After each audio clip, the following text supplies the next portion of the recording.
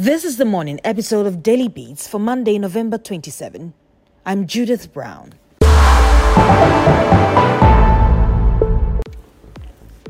Parliament will this week wrap up debates on the 2024 budget and economic policy.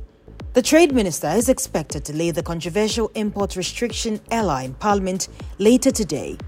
The minority last week blocked it twice from being laid because of outstanding issues with a draft LI which is seeking to restrict the importation of 22 selected items.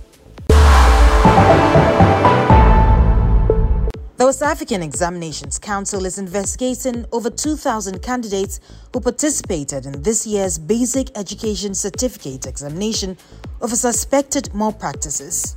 Executive Director of the Institute of Education Studies, Dr. Peter Patianti, says, although it's a good move, it must be done in good time to allow the affected students to know their fate. We should give the students the opportunity to explain themselves. That's the natural law of justice, that you give the other person the opportunity to explain himself or herself. And that is what WAEC needs to do. My only challenge with this is that they need to do it within a stipulated period of time so that those who are not found culpable, their results can be released and then they can be placed in their respective senior high schools. The Ministry of Health is expected to give members of the Mortuary Workers Association of Ghana a satisfactory response later today to mitigate an intended strike by the workers scheduled to commence Wednesday, November 29. General Secretary of the association, Richard Kofi Jordan, says the nationwide strike will come off on Wednesday if government fails to resolve their concerns. They've given us up to Monday to see how best they'll be able to resolve the very issues that we have raised. So, for that matter, the National Labour Commission has also extended an invitation by Wednesday, which we will be starting the strike action. But our position still stands.